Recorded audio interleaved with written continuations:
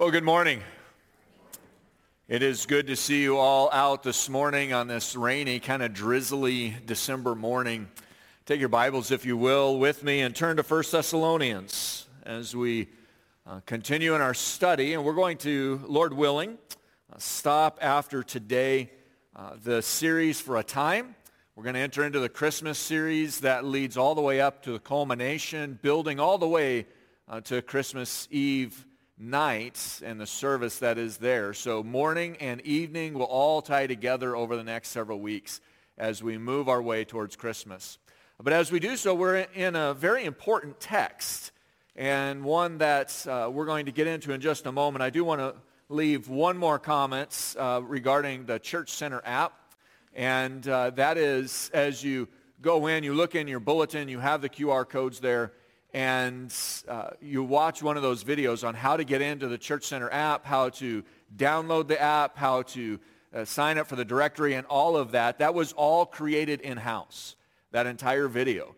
And Scott mentioned it. I just want to reiterate it. Our staff in the office has been fantastic, putting all of this together, working through the bugs and the wrinkles of instigating a new software. The software is that which does all kinds of things for us, makes our jobs a lot easier, but also allows you to get a lot more information. And so I'm very thankful for them and the time and the effort and the energy to modernize our systems in the office and then to incorporate you all into that process. And so we're very thankful for them.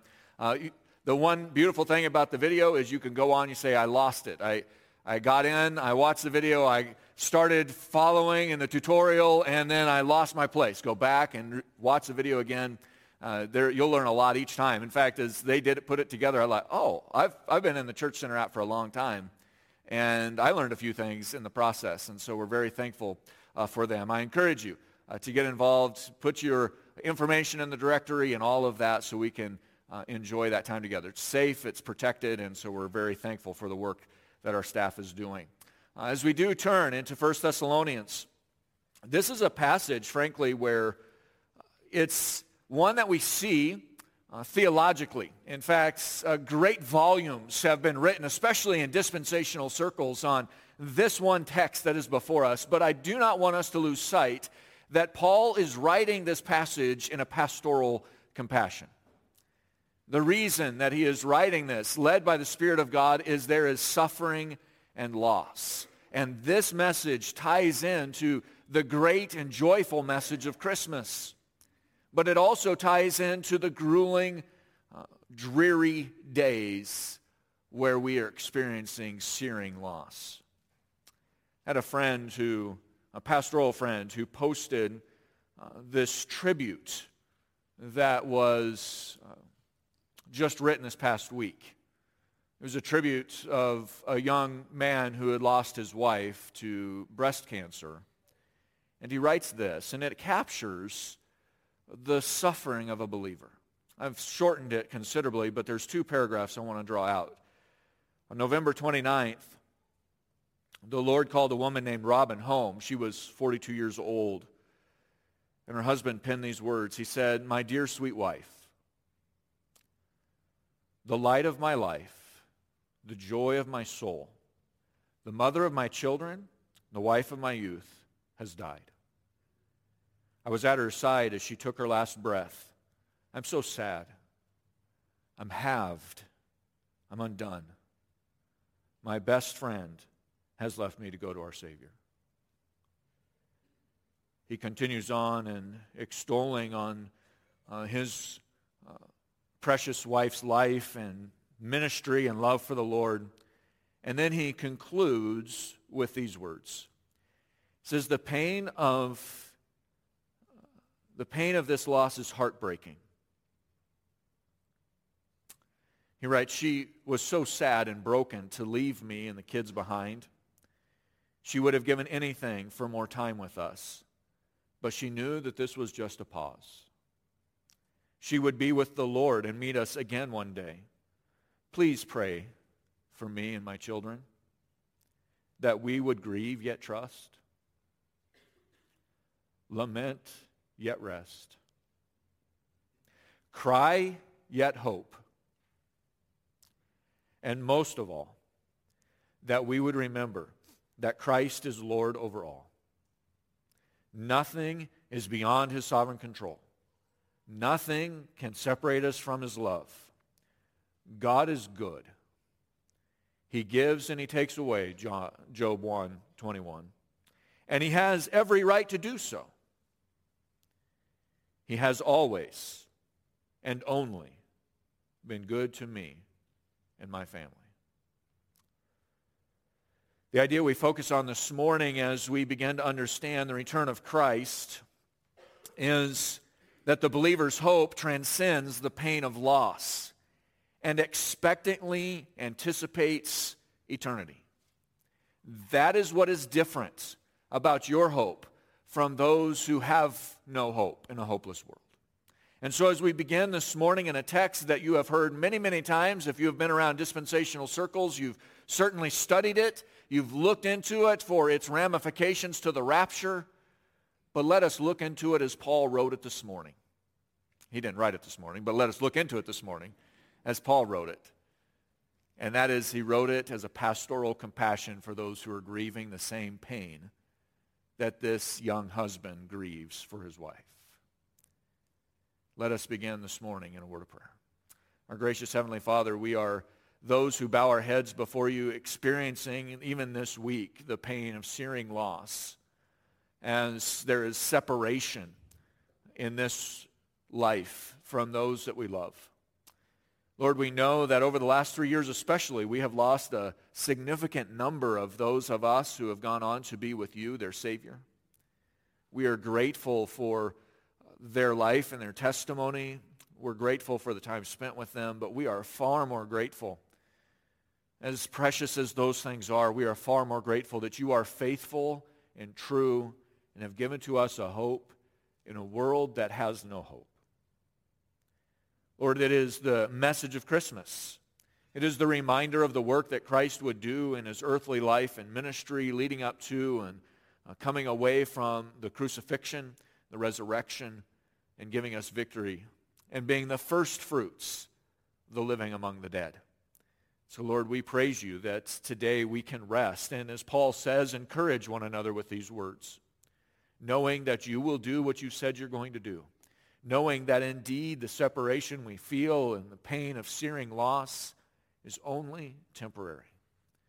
And it is that which causes us to anticipate with greater anxiousness the return of Christ in the rapture. So, Lord, these are encouraging things for us and hopeful things.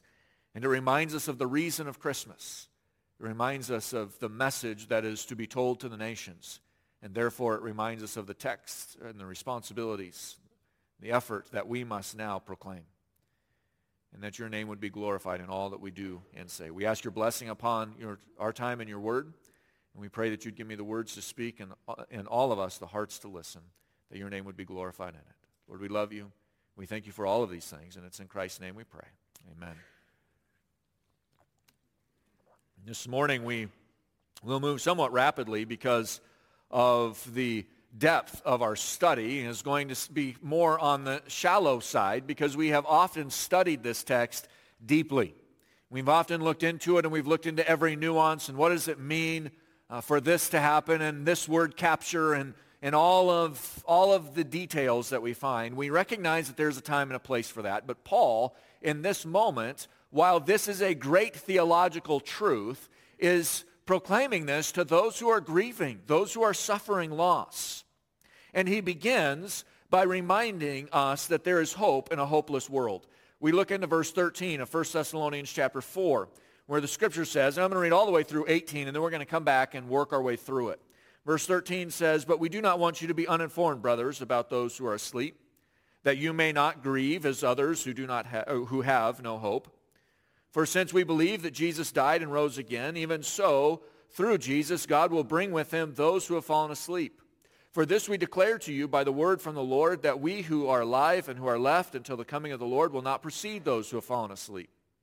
For the Lord himself will descend from heaven with a cry of command and the voice of the archangel and the sound of the trumpet of God, and the dead in Christ will rise first. Then we who are alive and are left will be caught up together with them in the clouds to meet the Lord in the air. And so we will always be with the Lord. Therefore, encourage one another with these words. As we dig into this, we recognize that Paul is not stifling, nor is he trying in any way to diminish the agony of mind in the sufferings. He is reminding them that there is hope, but he is not diminishing their agony. He's not saying, just get over it. I know it hurts, but don't think about it. He's not giving some pop psychology answer. He's not giving the dad answer of rub dirt on it and get over it. There is clarity to Paul's recognition that there is agony in loss, and he does not diminish it. This section, as I've said, is typically viewed only for its doctrine, and that is very, very important. It's enriching and encouraging. But Paul is addressing a pastoral matter. He's addressing a matter as a shepherd, and he's recognizing the agony of loss. The problem was for the Thessalonians that even in the short time that Paul had been absent from them, some of their close friends, some of their loved ones had died, and they were concerned. The Thessalonians were concerned that those who had died would miss out on the second coming of Christ. And so Paul is clarifying this great truth. All sorts of gargantuan questions were going through their minds. Not only were they suffering loss, but the question was, would they be left behind? Those who had perished, would they be left behind? Would Christ bring them to him? They lived for Christ. Would they actually have the opportunity to be with Christ? What was actually happening to them in that moment? Are they all right? Will we see them again? And where are they now? All of these huge questions that the world tries to gloss over and says, well, it's only going to be okay. And really, deep down, they know. They don't know. They don't know. But Paul says to the believers, we do know. And we do know what is going to happen as soon as Christ returns for his church. And that's what he's about to provide for the Thessalonians. This is the pastoral insight, the deep satisfaction to the great needs of their pain of searing loss. The saints in Thessalonica anticipated the soon return of Christ. And yet, in the anticipation of seeing Christ, they noticed that they're getting older and that they're dying. Even though it had been such a short period of time, they began to notice there are those who followed Christ who are now perishing in this life. They had experienced the great pains of suffering and death. The question of what happens to those who passed away before them, before the return of Christ, had caused confusions and concerns. And don't we see this happening all around us today? We see the same kind of suffering. We see the same kind of hurt. We know we must deal with death. We know we must be those who engage in death because death is happening. There's a separation, which is what the word death means, is a separation. We know there's separation. We know there's loss. We know there's pain and there's suffering. And it never comes at a convenient time, as if there were such a thing. We see this happening all around us in the world today, and we could easily be driven to the precarious edge of despair. When we are backed into a corner and the pain of hurt and loss is like a consuming fire, we do not need platitudes to satisfy. We need real hope. The writer of Hebrews provides a beautiful picture of what Paul is providing for the Thessalonians. In Hebrews chapter 6, verse 19, he writes this, "We have this as a sure and steadfast anchor of the soul, a hope that can enter into the inner places behind the curtain." Beloved, when the sands of life shift and swirl, our anchor in Christ is sure. It does not give way. It does not move with the waves. It does not shift with the sand.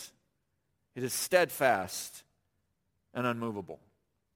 And Paul is beginning to jump into that for the Thessalonians when he says this in verse 13, "But we do not want you to be uninformed, brothers, about those who are asleep."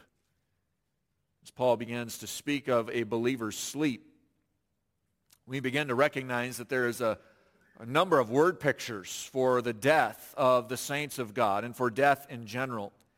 The fear that the believers felt in Thessalonica was due in part to their ignorance, their unknowing of what was going to take place, and that was driving some of their sufferings. And so Paul is seeking to alleviate that suffering by pointing them to the one who can satisfy in every way. And so Paul is writing to inform these true believers of the truth that they will face even as they face searing pain at loss. And he begins by calling what has taken place in the life of a believer who has passed away this word picture of saying that they have fallen asleep. But this isn't the only word picture. Notice how Scripture, quickly, I'm going to run through a number of these illustrations, these word pictures that Scripture uses for death.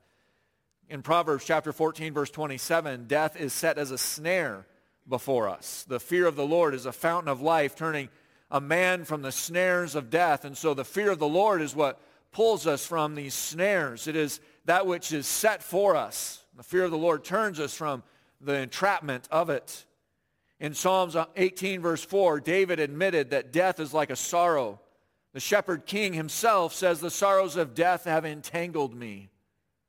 Death is a sorrow that entangles. Third illustration taken from Isaiah chapter 9, verse 2, where the prophet who is the author of the great gospel of the Old Testament writes this. He says that death, that he reminds those who are living in the land of the shadow of death. The last one that we're going to look at before the one that we see in 1 Thessalonians comes from 1 Corinthians 15:55 in the same text that was read for us a few moments ago. It comes just following those verses where Paul, challenging death in 1 Corinthians 15, asks the question, "Where, O death, is your sting?" Death is seen as a sting. All of these are true for believers and unbelievers alike. Death, throughout the pages of Scripture, has been given a number of word pictures. And here, Paul begins to focus specifically on the life of the believer and the death of the believer. And right here in verse 13, death is described as sleep. When a Christian dies, it is like they have fallen asleep. When they place their head on the pillow, they are waiting for the dawn of a new day and longing for the resurrection morning. After an evening of rest, there comes this morning of rejoicing, one author says. And so it is like falling asleep. But for those of us who remain, we must understand how to cope with death. And so Paul continues. He says, "We do not want you to be uninformed, brothers, about those who are asleep, that you may not grieve as others do who have no hope." One of the first funerals that I did when I first entered into full-time ministry in my first church, and I was a brand new pastor. I'd only done maybe one other funeral service, and that was for kind of shared with somebody else, and it was for a family member, and so that was a bit of a different scenario. But the first one that I encountered was a young man. He had come home. He was 29 years old. He had come home from working. He worked for the highway department. He had been out working that day, had come home to take a brief nap on the couch, and he was going to go pick up his son from school, and he never made it to the school. He passed away while he was sleeping. This man wasn't a believer. He was going through a divorce with his wife, and there was significant challenges there. I get a phone call. They had no connection to the church. I get a phone call from a friend of the now widow who was divorcing just moments earlier, and now she's a widow.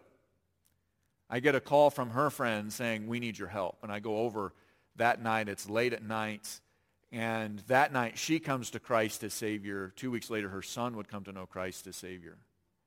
But when I would do that funeral, I remember sitting behind the lectern in the funeral home and thinking, this is cold. This aches. There is no hope. And then I stood up and proclaimed the only hope, which is Christ. to a room that was packed with all of the highway department, all of the state troopers, all of the county officials, and all of his family, and a large funeral at that. Over 500 people were there. And it's my first funeral. And yet, all of the elements, all of the pieces of the service pointed to despair and loss. On the casket flowers was a six-pack of Budweiser. That was to be their celebration at the end of the day. No hope. No hope.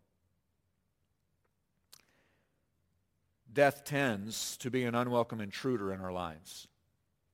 And generally speaking, it is an uninvited guest. Death has been variously described as the king of terrors, and at the same time it is the terror of kings. The Bible assumes that believers will grieve. The Bible assumes that you will suffer when someone has passed away, that you will grieve when somebody close to you is removed from this life. Yet the Bible also assumes that unlike that cold, dark, hopeless funeral that I just described, that the believer will grieve with hope because of what Christ has done for us. Never dismissing or diminishing the pain and the hurt, and always finding hope in a hopeless world, not because there is hope in the world, but because there's hope in Christ. And so that is where Paul turns. And notice where he goes as he begins to help us understand how we are to grieve as believers. And he moves into verses 14 and 15. He says, "For since we believe that Jesus died and rose again, even so, through Jesus, God will bring with him those who have fallen asleep." Can you imagine the joy of the believers in Thessalonica with just that one sentence? Wait, Paul, you mean that those who have passed away, we will see them again? And they will be with Christ when Christ comes for us? It's important that we understand what we believe. When a believer dies, Paul says in 1 Corinthians that they're absent from the body and present with the Lord. There is an instantaneous change of location. There is not a gradual process. There's not a time where it takes for you to move through some other element or some other world. There is absent from the body, present with the Lord. The moment the believer passes away, they are ushered into the arms of the Savior, healthy and whole, without suffering, without the pain that we experience. Paul reminds the believers of this truth, of what they believe, by reminding us of the two great fundamental truths of the gospel. First, in verse 14, he says that the first element is that Jesus died. And the second is that, and he rose again. Those are the core elements to our hope. Our hope is not based upon your efforts or your capacity to do good things. That is hopelessness. Our hope is found that Christ died for you and he rose again. That's our hope. And Paul builds a great theological truth of that in 1 Corinthians and in 1 Thessalonians. And that's why we read what we did in 1 Corinthians chapter 15, because Paul is addressing the same concerns with them. These two are core tenets of the gospel. It should not be any surprise to us in 1 Corinthians chapter 15, verses 1 through 3, that Paul lays out the gospel in simple terms. It's not a tremendous amount of depth, but it's clear, it's simple, and it's to the point, and it's complete. There's nothing missing. No components are missing. And then immediately as he finishes that, he begins to talk about the resurrection of believers and how that is true. 1 Corinthians 15, speaking of the resurrection of those who have passed on before the Lord's return. These are core tenets. The gospel is tied directly to what happens next for you and I. And Paul is clear about that. Paul is saying that since Christ died and rose again, then you will follow the same pattern. Notice what he says again. He says, verse 14, "For since we believe that Jesus died and rose again, even so, through Jesus, God will bring with him those who have fallen asleep. In other words, there's going to be those who have passed away in the presence of the Lord. They're returning. And why? Verse 15, for this we declare to you by the word of the Lord, that we who are alive and who are left until the coming of the Lord will not precede those who have fallen asleep. There's going to be a reunion for believers. And there's going to be that reuniting together. Jesus died, but that's not the end of the story. It doesn't end there. Every religious system of the world ends there. Somebody died. Their leader, their religious leader, their fanatic, or whoever it was, has died or never lived to begin with. But that's not the end of the story for Christ. Christ died, and he rose again. He rose on the third day as he said he was going to do before he died. For us, we will die unless we're taken in the rapture, which is my prayer. But for us, otherwise we will die. But thank God, we will also rise like Christ. This means that the rapture, listen carefully, because this is where I'm going to rabbit trail into the theological for just a moment. It's not a rabbit trail as much as it's just not where we're going this morning. But it is important for you and I to understand that this truth, that because Christ died and rose again, and you and I will join in that, we will also rise. This means that the rapture is built not on a theological whimsy, but on the substitutionary death of Christ. That was a perfect satisfaction to God for sins. This is not theological whimsy. This, the resurrection for the believers, is the hope based on the work of Christ, based on what Christ has done for us. 1 Corinthians 15:20, Paul calls the resurrection of Christ, or speaking of the resurrection of Christ, as the first fruits, that Christ is the first fruits of those who have fallen asleep.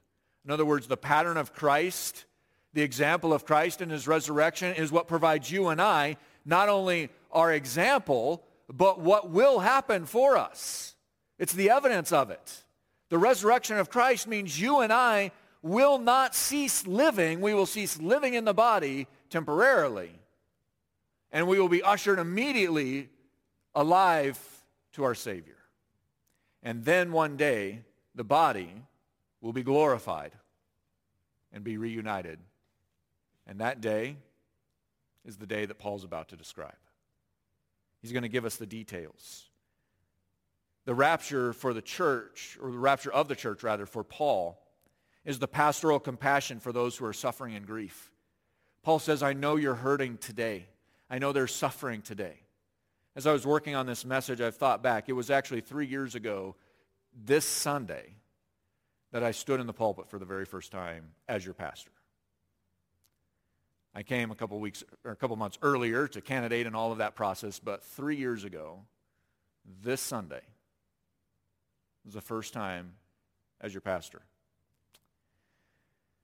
And I reflected over those last 3 years and the number of folks that we have lost in our fellowship, who've passed away, who've gone to be with the Lord. I reflected back over the years of ministry that I've had and the number of those who I have ministered to in life and then ministered to their family as they passed away. These things that Paul is speaking are great encouragement when a church fellowship or a family has gone through suffering. But I want us to also understand that it is the truth of eternity. Notice what Paul says. He says in verse 15, for this we declare to you by the word from the Lord. Isn't it fascinating that the apostle says that phrase? I find it fascinating that Paul doesn't say, by the authority of me as an apostle of Jesus Christ, I write to you. He doesn't write that way. He does that in other places. But here, Paul says, I'm going to give you the word from the Lord. This isn't some modern day shenanigans. This is the Apostle Paul, inspired of the Holy Spirit to write to the Thessalonians. He's not coming up with some word from the Lord today, and I'm going to tell you what that is, and it has no bearing in truth, and it has no bearing in Scripture. It has every bearing in that. What Paul is doing is he's saying, I'm not even writing in my authority as an apostle, which I could authoritatively do. So I'm telling you, this is what the Lord wants you to know. Paul is at pains to remind them that these promises are not a figment of his fertile imagination. He's not just drafting them out of nowhere. There is nothing illusionary or dreamlike about it. These things are not philosophical speculation. Paul says he's declaring the word of the Lord. The reason that I spend so much emphasis on those few points is this. We live in an evangelical world that has tried to diminish and distort what Paul is saying right here. And it is essential that we understand with clarity and with literacy what Paul is writing. Paul is being literal. He is giving us word pictures, certainly, but he's not trying to trick us. He's not trying to play an evil game on us that we would somehow try to figure out the truth, interweaving between the lines. He's telling us what has to be told to us. He's telling us directly. The rapture of the church must be taken at face value. Paul is speaking plainly and directly. It must be taken that way. And that is not a popular message in our community. It's not a popular message in covenant theology. But that's the message of 1 Thessalonians chapter 4. And this is what Paul reminds us as we look to the word of the Lord there in verse 15. This is what Paul reminds us in understanding that the Lord is coming. The Lord is coming. Beginning in verse 16, this is where so many times before that I've preached through this text, I've spent so much more time on verses 16 and 18. And it pains me not to do it, other than our purpose is this. We want to see where Paul is instructing. You can sit in my systematic theology class later. We're not studying this today, but later on down the road, and we will get into the theological nuances and importance of this text. But for today, Paul is writing as a pastor concerned for those who are grieving. And he gives them astounding theological truth that we feast on often. But let us understand it as Paul's writing it. Let us understand it as Paul is saying to those who are hurting. This is our hope. This is our hope. The Lord is coming again. And we are looking forward to the trumpet sound. Notice what he says in verses 16 through 18. He says this, "For the Lord himself will descend from heaven with a cry of command and the voice of the archangel. And the sound of the trumpet of God, and the dead in Christ will rise first. Then we who are alive, who are left, will be caught up together with them in the clouds to meet the Lord in the air, and so we will always be with the Lord. Therefore encourage one another with these words." There's a danger. There's a danger here, and we're trying to walk a fine line. There's a danger in our understanding of the text, not in the text itself, but in our understanding, that we would leave these as mindless platitudes. That we would just say, this is the right thing to say. It's what we hear at the graveside.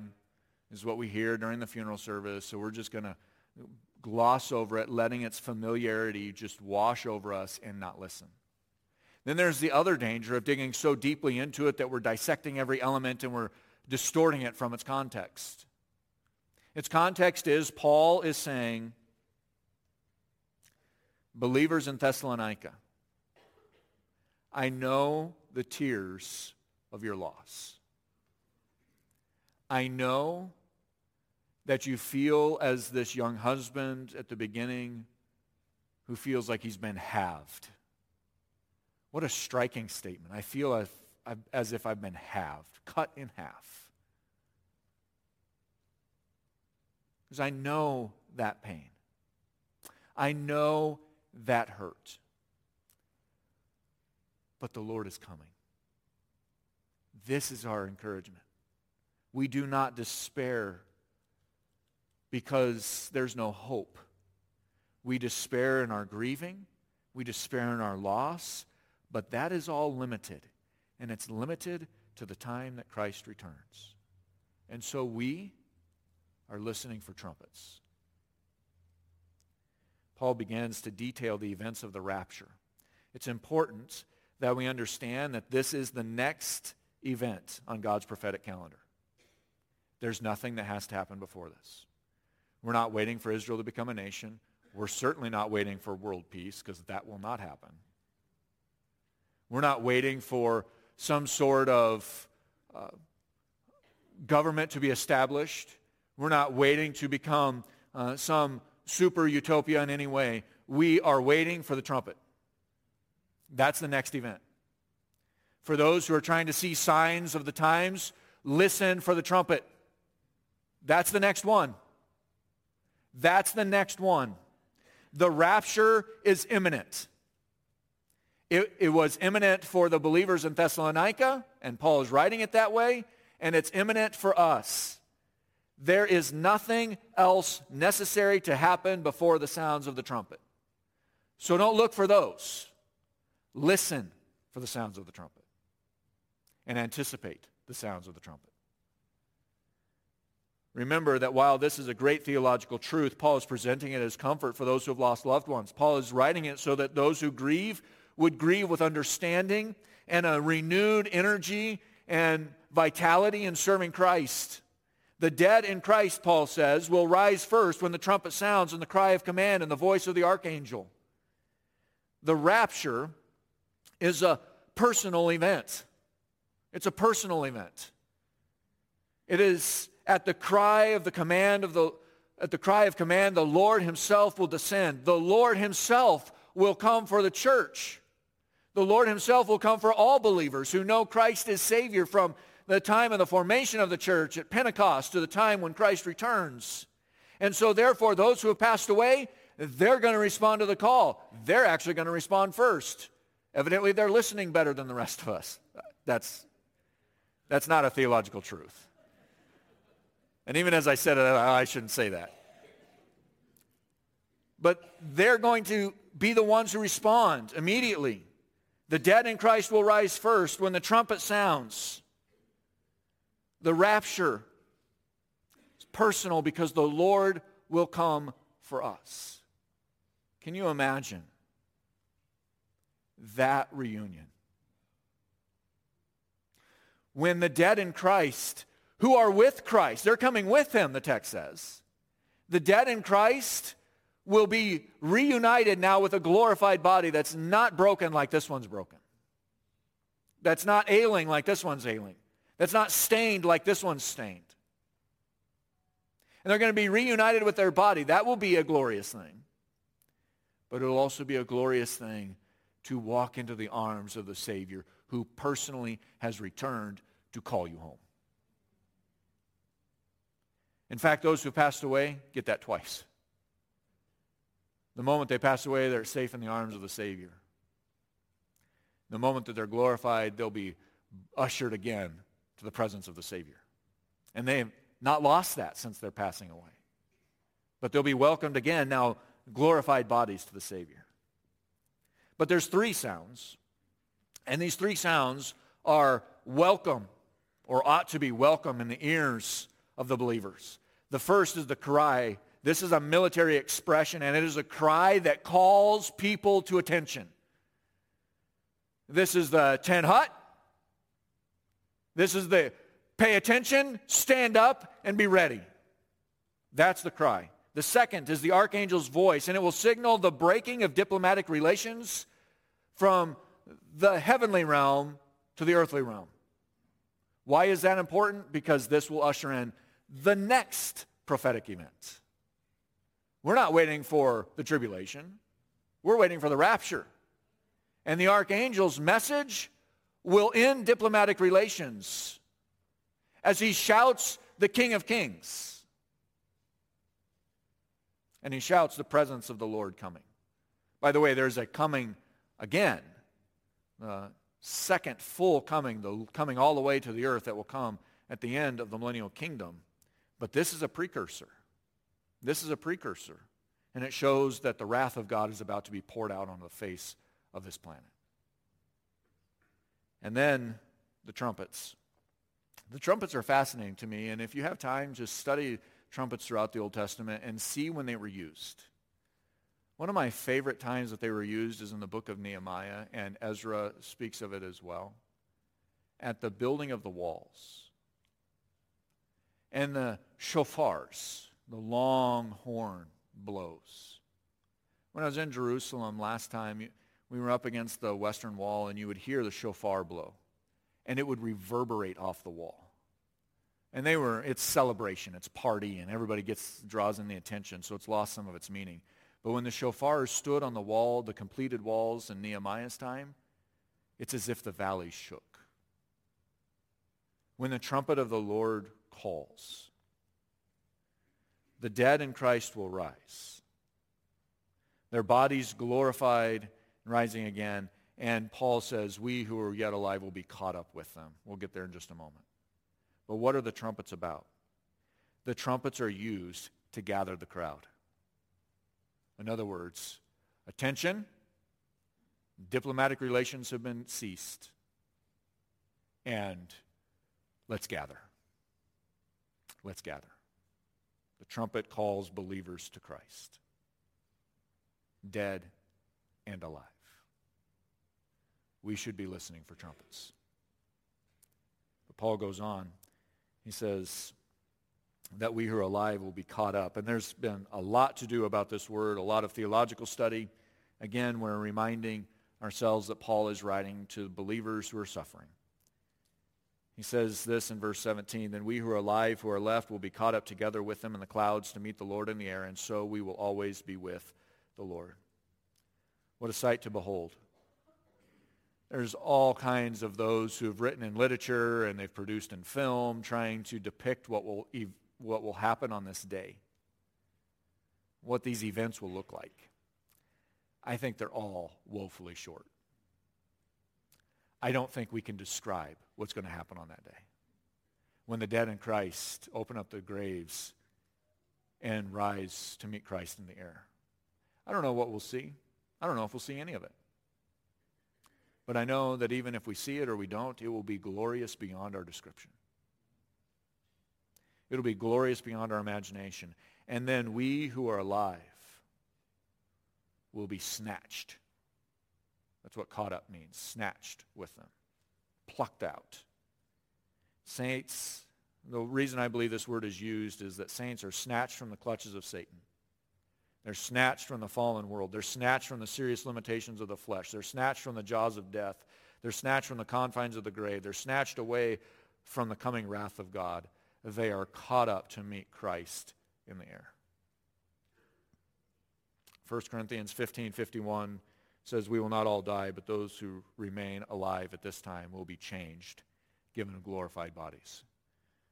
This is one of the reasons I pray for the return of Christ imminently so in the rapture. There's other more significant reasons. This is a selfish one. Wouldn't it be wonderful to be given a glorified body before you have to breathe your last breath?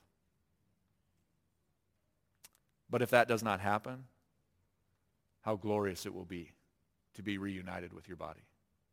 Glorified, perfect, prepared for the Lamb of God. This is several elements. One of the reasons that we are caught up together with them in the clouds is to meet the Lord in the air, and listen, so that we will always be with the Lord. We will never be separated from his presence again. The pain of death is separation. That's what death means, separation. But in that separation, when we are separated in death, we are no longer separated from Christ. We are brought into his presence, but listen carefully, this is only for those who know Christ as Savior. The core tenets of what Paul is giving as our hope is the gospel of Jesus Christ. If you have never come to know Christ as Savior, you are hopeless in a hopeless world. Listen to the message of Christ. Accept the gospel of Jesus Christ, that Christ died in your place on your behalf and then rose again, giving you victory over sin and death, and is the first fruits so that you would understand the resurrection. Maybe not in understanding intellectually, but in actuality, where you'll be caught up together with Christ. Beloved, without Christ, we are hopeless. But with Christ, we have hope that is unchanging, unmoved, and a sure anchor in a world of sifting sand. We do not sift. We are grounded because of Christ.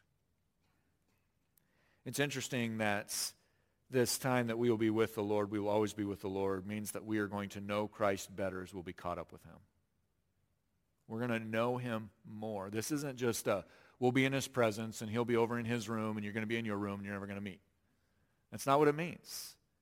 The idea that Paul expresses here is an intimate knowledge, an intimate relationship with a Savior forever. Never to be separated again. All of this imagery, by the way, in just a brief word here, all of this imagery Jesus himself spoke in John chapter 14, where he did give it as a picture of going away to prepare a place for us. And when he's done preparing a place for us, he would come again and meet us. This is a picture of a Jewish wedding. That's why I say it's imagery. It's theological truth. It's literal. It's direct. But there is the imagery of the Jewish wedding. The Jewish wedding is where the bridegroom would go off. He'd prepare the house for his bride. And as he prepared that house for his bride, once that house was completed, they would meet in the middle at an assigned place, an assigned location, an assigned time. And there, she would come halfway and he would come halfway. And there would be the marriage feast. Beloved, what Paul is speaking of is the same thing that Christ was speaking of in John chapter 14. We are being invited to the marriage supper of the Lamb. And you who know Christ as Savior will be invited into the presence of the Lamb of God, who is the bridegroom, who's been preparing a place for us, that where he is, we may be also. What a joy this is, and it reminds us again that Jesus is coming. Jesus is coming. Beloved, in the pain of suffering, Scripture does not diminish the hurt. It does not say, just get over it. In fact, we see the grieving of the saints of God. We see the heartache, we see the loss. We see the grieving of the saints of God throughout history, not just in Scripture, but throughout history. And Paul says this, therefore, encourage one another with these words. These are not to be platitudes. These words are not just to roll off our tongue in a quick hug and we move away. When you are suffering, dwell in these things. Take great joy and solace in knowing that Christ will do what he said he's going to do. And that you will, if you know Christ as Savior, spend eternity in his presence and glory beyond your imagination. And we are to be longing for the trumpets. Listening for the trumpets. Paul says we are to comfort one another with these words. And again, it is a reminder that the next event is the rapture. We're looking forward to this. We're planning for this. We're angling for this time. But the Lord knows when that appointed time is. And when he comes, he will not be early and he will not be late. Let us be there with him. So therefore, if you don't know Christ as Savior, you're not yet invited. The work's all done for you. But you got to accept. You got to accept Christ as your Savior. Confessing your own sin before the Lord and accepting the work of Christ alone. Paul says to comfort one another with these words. The return of Christ for the church reminds us that Christ will finish what he started. His promises will be kept. All of them. In eternity, that will be the position of every believer. That'll be your location and your identity. It'll be the position of every believer. And the stain of sin and death will be dealt with. And so the heart that's grieving is the heart that could be encouraged and should be encouraged, knowing that Christ knows the hurt. He took on our sins and he died. And then he rose again, giving to us life and life everlasting if we'll accept in him. This is essential. It's the core of our belief. And it's foundational to our hope. And it points us to the reason why Christ came for Christmas. And so now we're ready. We're ready to launch into the Christmas season, having moved through 1 Thessalonians chapter 4. Let us close this portion of our service in prayer. Our gracious Heavenly Father, we praise you and we thank you for the text that has been before us and the time to study it together. Lord, we ask your blessing as we continue to lift your voice in song, and I pray that we would be diligent in giving hope to one another when we are the ones suffering from grief, that others would minister to us. When we are ministering to those in grief, that we would minister with these words, not in platitudes, placating the suffering, telling others to get over it, but rather to give them the reason that they have hope. Lord, we praise you that Christ is our reason for hope. And as we now sing these songs to conclude our service, I pray that we would do so with renewed vigor, renewed energy, and a hope that transcends our own hopelessness, that we would look to Christ, and that Christ would be glorified in our lives, and that we would be longing for the sound of the trumpet, and the voice of the archangel, the cry of command, and that we would obey. We long for this day. It's in Christ's name we pray.